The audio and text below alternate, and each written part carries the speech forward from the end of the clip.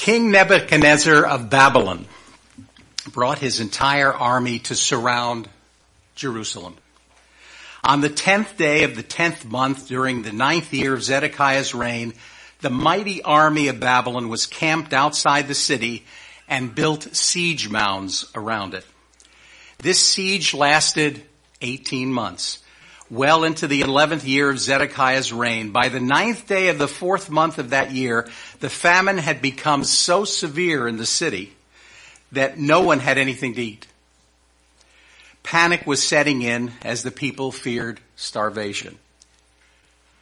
When a section of the city wall was breached, all the warriors of Jerusalem escaped through a gate between the two walls near the king's garden.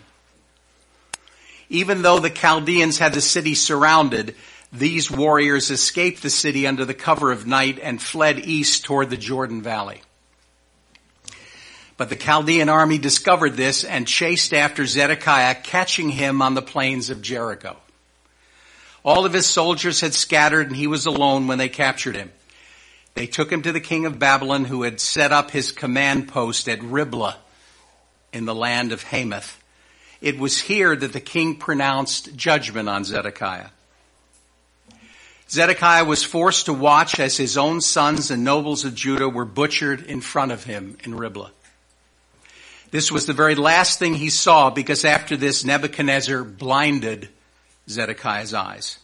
He was then placed in bronze shackles and carried off to Babylon, where he remained in prison until his death. About a month later, on the 10th day of the 5th month, Nebuzaradan, the captain of the imperial guard and trusted advisor of the king, arrived in Jerusalem. This was during the 19th year of Nebuchadnezzar's reign in Babylon. He systematically destroyed the important structures of the city. He set fire to the eternal temple, the king's palace, and all the houses of Jerusalem. All of the Chaldean troops that had accompanied the captain then tore down all the walls surrounding Jerusalem. The capital was now in ruins. The story of a city, Jerusalem. This horrific deed was preceded by many others. It seems like it was always open season on the Jewish people in Jerusalem. This last horrific attack was but a series. There was always attacks, plunder, hostage taking of the city over the years. Samaria, Egypt, Assyria, and of course Babylon. Why? Why was this city so brutally beaten up so regularly? If you look at the scripture, you see that it was a wake-up call that God was trying to give to the people. Isaiah 1:1-6 says, "Hear, O heavens, listen, O earth, for the Lord has spoken. I reared children and brought them up, but they have rebelled against me. The ox knows his master, the donkey his owner's manger, but Israel does not know. My people do not know or understand. Ah, sinful nation, a people loaded with guilt, a brood of evildoers, children given to corruption. They have forsaken the Lord. They have spurned the Holy One of Israel and turned their backs on him. Why should you be beaten anymore? Why do you persist in rebellion? Your whole head is injured, your whole heart afflicted. From the sole of your foot to the top of your head, there is no soundness, only wounds and welts." Open season on Jerusalem and the Jews in Palestine. But help was on the way. The very chapter that's before the one that we've been looking at, Isaiah 53, speaks of a rescue, speaks of help that's coming for these people. They were sinners, but as Dick has pointed out, compassion was the word. He may have turned aside for a second for these punishments, but in effect, his compassion was shining through. But his servant, as Isaiah calls him, the Lord Jesus Christ, took the punishment for sin due his people by sacrificing himself on the cross. Isaiah 53 reads, "But he was pierced for our transgressions. He was crushed for our iniquities. The punishment that brought us peace was upon him. And by his wounds we are healed. We all like sheep have gone astray. Each of us has turned to his own way, and the Lord has laid on him the iniquity of us all. He was oppressed and afflicted, yet he did not open his mouth. He was led as a lamb to the slaughter, and as a sheep before her shearers is silent, so he did not open his mouth. By oppression and judgment he was taken away, and who can speak of his descendants? For he was cut off out of the land of the living. For the transgression of my people he was stricken." God's servant, God's rescue. We're going to look at Isaiah 54, the last 6 verses. There's 6 verses. And they are meant to give us encouragement. 2 important pieces of information you're going to hear. One, a magnificent city for God's servants is described. That city of Jerusalem will be rebuilt. And second, incredible promises are given to his people. Let's back up just a minute. Let's look at what happened after that destruction, after the city had been destroyed. Look at verses 11 and 12. Afflicted city, lashed by storms and not comforted. Indeed, true. The Jewish people became captive in Babylon for a total of 70 years. Moses predicted that this would happen because as they pushed God away more and more and chose to follow idols and sin of all sorts, God was not part of their lives. Or if it was only a formal part. There was no genuine faith in him. Moses wrote, "The Lord will send on you curses, confusion, rebuke, and everything you put your hand to, until you are destroyed and come to sudden ruin because of the evil you have done in forsaking me."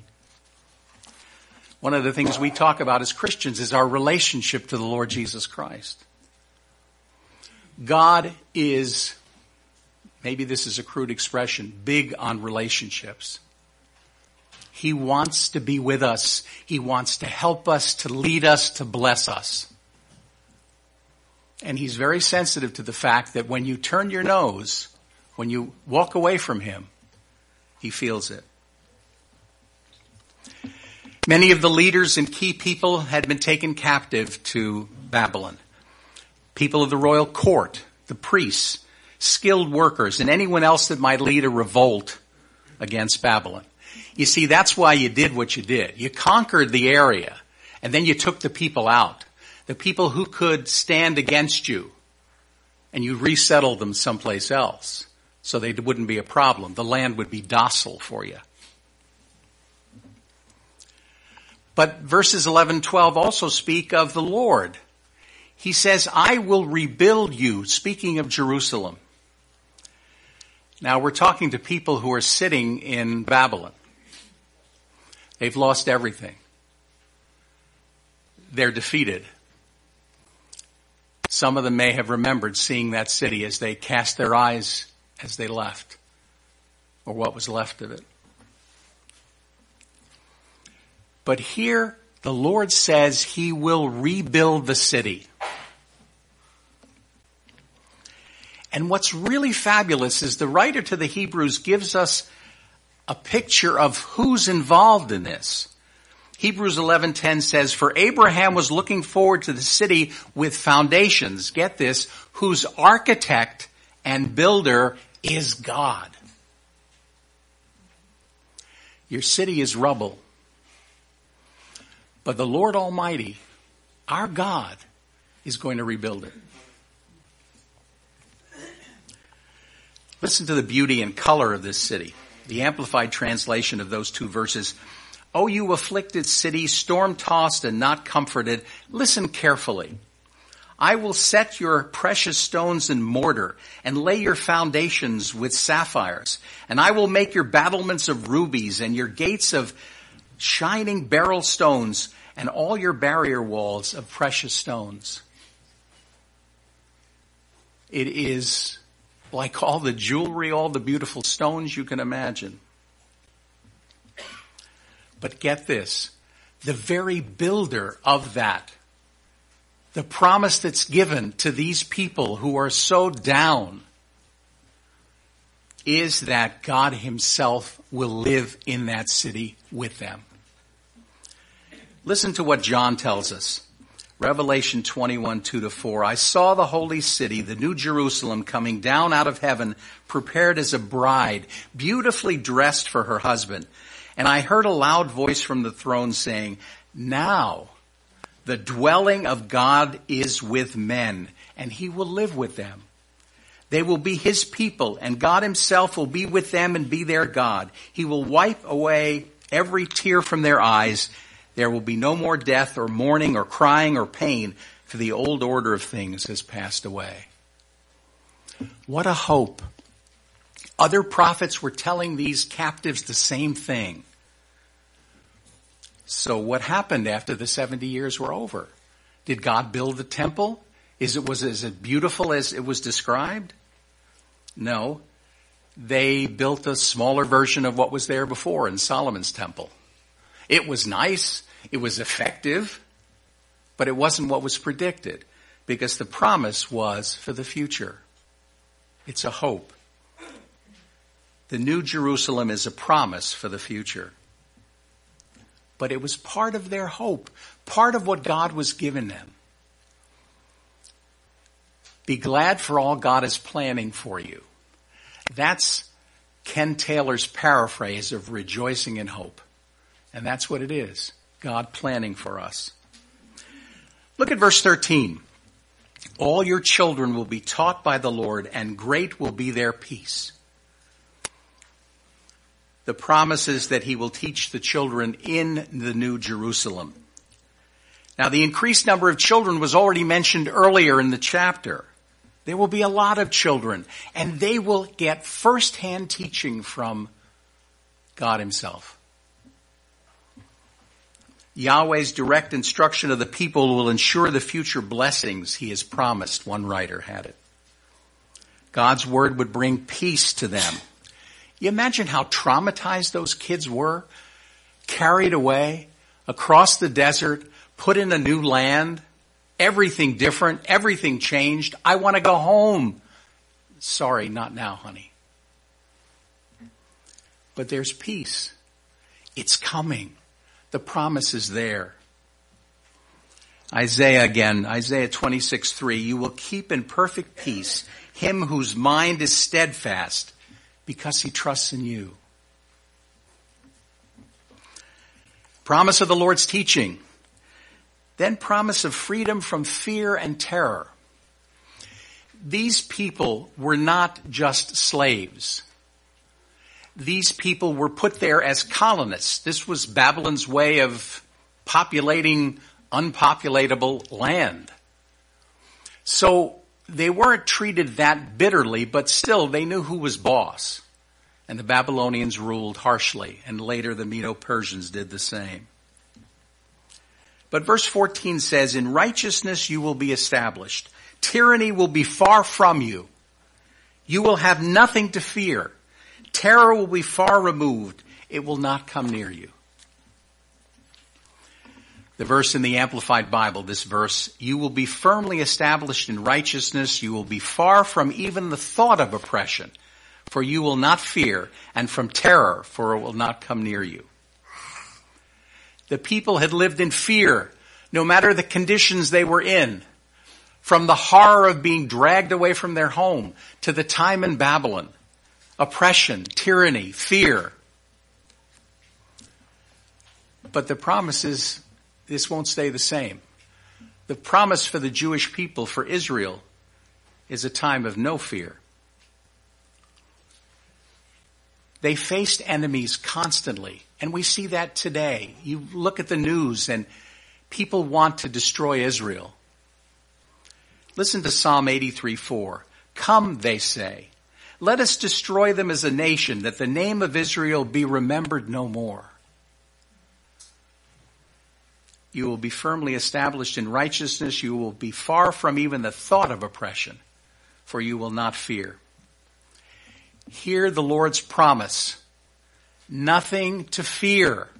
Can you imagine that? Nothing to fear.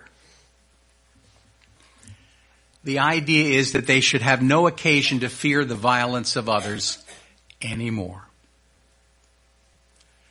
Then a promise of victory. Verse 15. If anyone does attack you, it will not be my doing. Whoever attacks you will surrender to you. The Lord tells Israel that he controls all the nations and those that oppress him. As a matter of fact, he allowed the attack on the northern kingdom by the Assyrians. He allowed the Babylonians to attack once, second time, third time to destroy Jerusalem. Listen to what the Lord tells these people. Isaiah 41:11-13. All who rage against you will surely be ashamed and disgraced. Those who oppose you will be as nothing and perish. Though you search for your enemies, you will not find them. Those who wage war against you will be nothing at all. For I am the Lord your God, who takes hold of your right hand and says to you, do not fear, I will help you. Incredible. And here's an interesting thought. A couple of the people that I read mentioned this. The phrase is, whoever attacks you will surrender to you. Israel was to be a witness to those around him. Remember, this was the people of God. They were to represent God to the nations and the people in the world.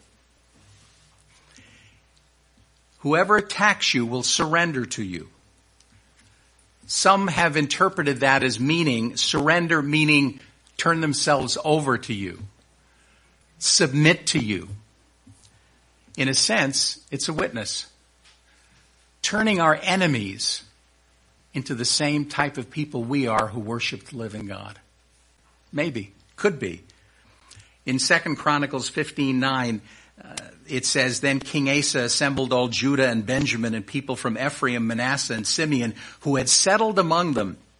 For large numbers had come over to him from Israel when they saw that the Lord his God was with them. Promise of protection from enemy attack and slander.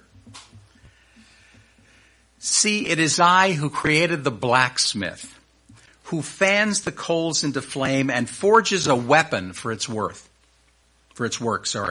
And it is I who have created the destroyer to work havoc.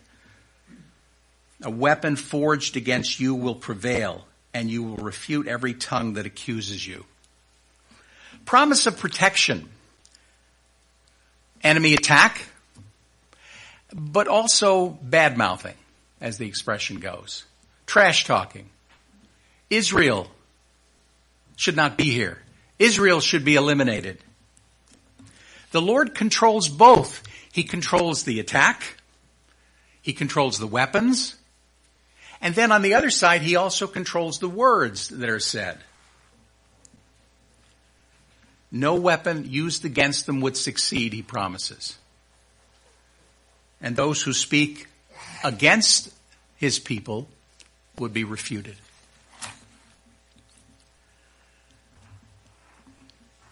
Using both military and legal metaphors, God proclaims that his people will withstand all attacks because of his protection.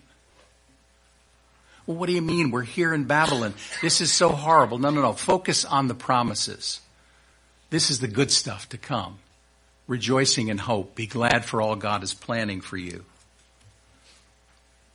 Oh, the raging of many nations, they rage like the raging sea. Oh, the uproar of the peoples, they roar like the roaring of great waters. Although the peoples roar like the roar of surging waters, when he rebukes them, they flee before a gale. And slander? No one likes slander. Isaiah again speaking, he who vindicates me is near. Who then will bring charges against me? Let us face each other. Who is my accuser? Let him confront me. How wonderful. The promise is there of protection from action and from words. And the last part of 17. This is the heritage of the servants of the Lord. And this is their vindication from me, declares the Lord. What is he talking about? God has designated his servants as those who inherit these and other blessings. Jess's mom passed away this past year. So there were things that were left to us.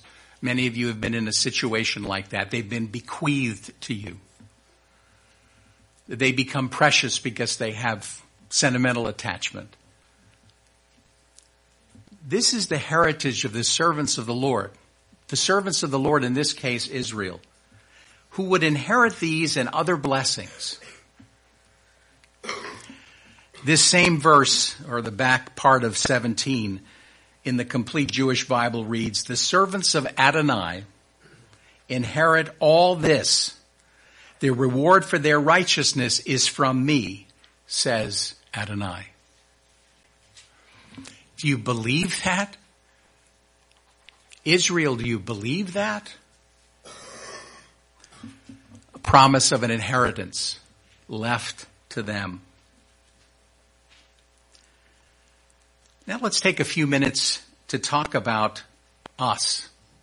Those of us who know the Lord Jesus Christ as our Savior, are in the relationship we talked about, are walking in his love. How do these promises relate to them, to us? First of all, the Lord lives with us. Ephesians 3:16 and 17 says, I pray that out of his glorious riches he may strengthen you with power through his Spirit in your inner being, so that Christ may dwell in your hearts by faith. You see, God promised the Jewish people that he would live in the rebuilt Jerusalem. But right now, you and I, who name the name of Christ as our Savior, have the Holy Spirit inside us. Christ lives in me and you. What a tremendous thought. As you go out into your day, Christ goes with you. Not just at your side, but the Holy Spirit within us. And Christ in you, the hope of glory. What a fabulous thought. Maybe a little harder to sin, Christian, if you realize who's in you. So the Lord lives with us. Fantastic. The Lord lives in us. For the Jewish people, when the tabernacle was around, when the temple was around, Christ, or rather I should say the Lord himself, lived in the most holy place. That part of the building. They always knew because the cloud was above it. And they could rejoice. God is there. God's home. I don't have to worry. We have the same privilege. The Lord Jesus Christ indwells us. The Holy Spirit is within us. Also, the Lord teaches us. Remember, he's going to teach the children, the people of the city, the rebuilt city. John 14:26 says, but the counselor, the Holy Spirit, whom the Father will send in my name, the Lord Jesus speaking, will teach you all things and will remind you of everything I have said to you. You look at your Bible and you say, I could never understand it. Perhaps if I spend a lot of time with Pastor Dick or some other people, they'll teach me and I'll learn. That's good. Oops. That's good. But what we need to understand is that the Holy Spirit is within. As we sit alone with the Lord and with the Spirit in us, he'll teach us. He'll teach us. Don't cast away the help, but we do have that within us. He will remind you of everything I have said to you, Jesus tells them. The Lord lives with us. The Lord teaches us. The Lord also removes our fear and terror. These people were afraid of what they had to go through. And you know what? So are we sometimes. We're afraid. We just don't want to go through these days. Work is difficult. Family is a struggle. Finances are difficult. The Lord removes our fear and our terror. Romans 8:15, Paul says, "For you did not receive a spirit that makes you slaves again to fear, but you received the spirit of sonship, and by him we cry, Abba, Father." Daddy, God. That special bond between a father and a son or daughter.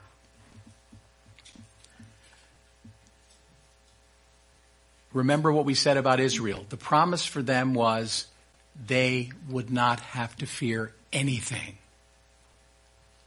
We don't either. God has not given us a spirit of fear. Fear not. We're told that all the time. Oh yeah, but you don't know what I'm going through. Maybe not. But the power is there. It's part of the inheritance given to us. The Lord protects us from our enemies. Do you have any enemies? Maybe at work. Maybe some people would rather push you aside and get ahead. Maybe your neighbor is not real happy with what you're doing at the house. But the power is there. The Lord protects us from our enemies. Paul writes to Timothy, his last letter to Timothy before the Lord would call him home through his own execution. And he tells Timothy, "The Lord will rescue me from every evil attack and will bring me safely to his heavenly kingdom. To him be glory forever and ever." He grabbed a hold of the promise. Yes, but he was going to be executed. He had spent all this time in a horrible dungeon. The Lord will rescue me from every evil attack and will bring me safely to his heavenly kingdom. And he will. Lord lives with us, teaches us, removes fear and terror, and protects us from our enemies. The Lord also won't allow actions or words to harm us. Ephesians 6:13 says, "Therefore put on the full armor of God, so that when the day of evil comes, you may be able to stand your ground, and after you have done everything, to stand." Whether it's actions or words. People have the ability to trash talk us, too. And they may do some things that will harm us. But the Lord will protect us. The Lord will make sure these actions or words do not ultimately harm us. One last one. The Lord gives us an inheritance. All of the things that we just mentioned, the protection, the teaching, no fear, no terror, all of that, and more. Did you notice the key biblical truth? It's from Peter, 2 Peter 1:3. His divine power has given us everything we need for a godly life through our knowledge of him who called us by his own glory and goodness. He has given us everything we need for a godly life. Everything. Oh, I don't know how I can live up to being a Christian. I don't know how I can not do this and I can do that and just too many challenges. Wait a minute. The promises are there. The inheritance is there. It belongs to you already. My challenge would be to you, claim it from your Heavenly Father. Claim it from your Heavenly Father.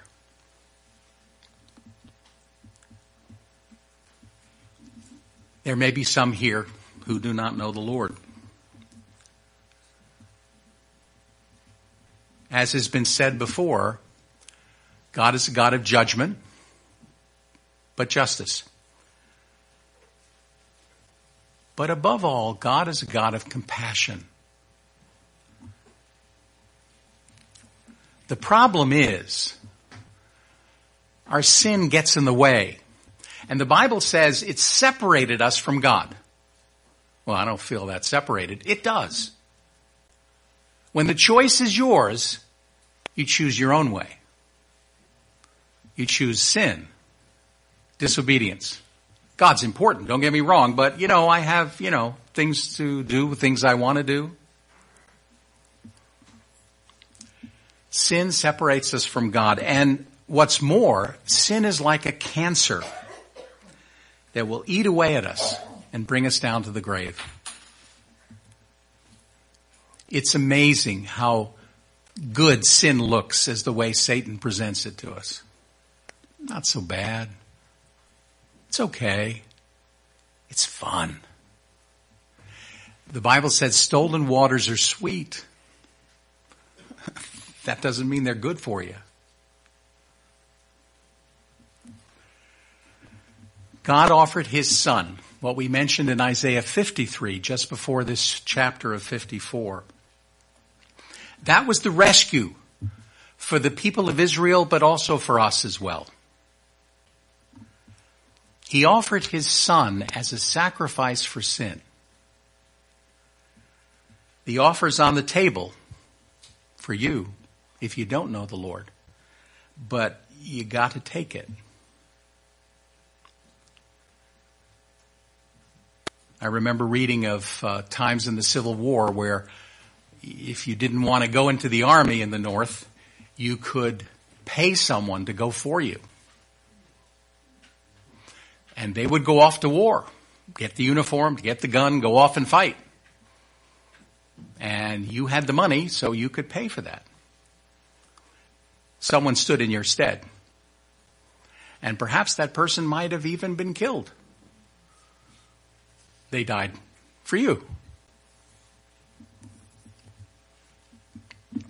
God offered his son as a sacrifice for sin. We need to accept that gift to us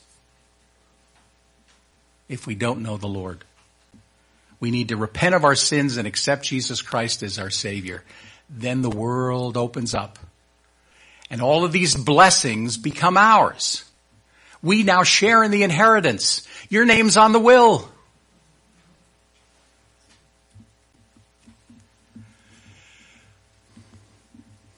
I love these words, the beginning of Isaiah. It's the Lord speaking to the people. And perhaps he's speaking to you if you do not know him. Come now. Let us reason together. Though your sins are like scarlet, they shall be as white as snow. Though they are red as crimson, they shall be like wool. Come now, let us reason together. Do you believe that the God of the universe, who has been spurned by so many,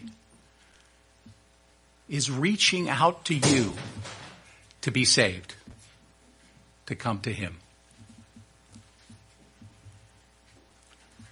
Your Heavenly Father is waiting for your reply. It's Father's Day, and I congratulate those fathers here. And as was said earlier, your Heavenly Father is very, very important. For you as a Christian, claim those things that have been promised for you. If you don't know the Lord, this one can become your Heavenly Father. He wants you to be his own. How wonderful that this offer is on the table. But again, it's up to you to take it or not. May the Lord open your heart as you think about that. Let's close our time in prayer. Dear Father, we thank you for all that Isaiah has told us, not only in this chapter, but the whole book. We thank you for the promises that were made to Israel. The wife, as Dick has reminded us, who went astray. We thank you for what the promises were given, for the city itself that had been so terribly destroyed, and for the people who would live in it. One promise after the other, a hope, an inheritance. And we thank you as Christians in the 2000s that we have the Lord Jesus Christ as Savior. And these promises apply to us as well. One day we will live with him, but right now he lives with us. Protection, care, mercy, and inheritance. And we've only scratched the surface. All these things are ours. Lord, help us rejoice in our Heavenly Father on this Father's Day. Those who know not Christ, may they find him today. In Jesus' name, amen.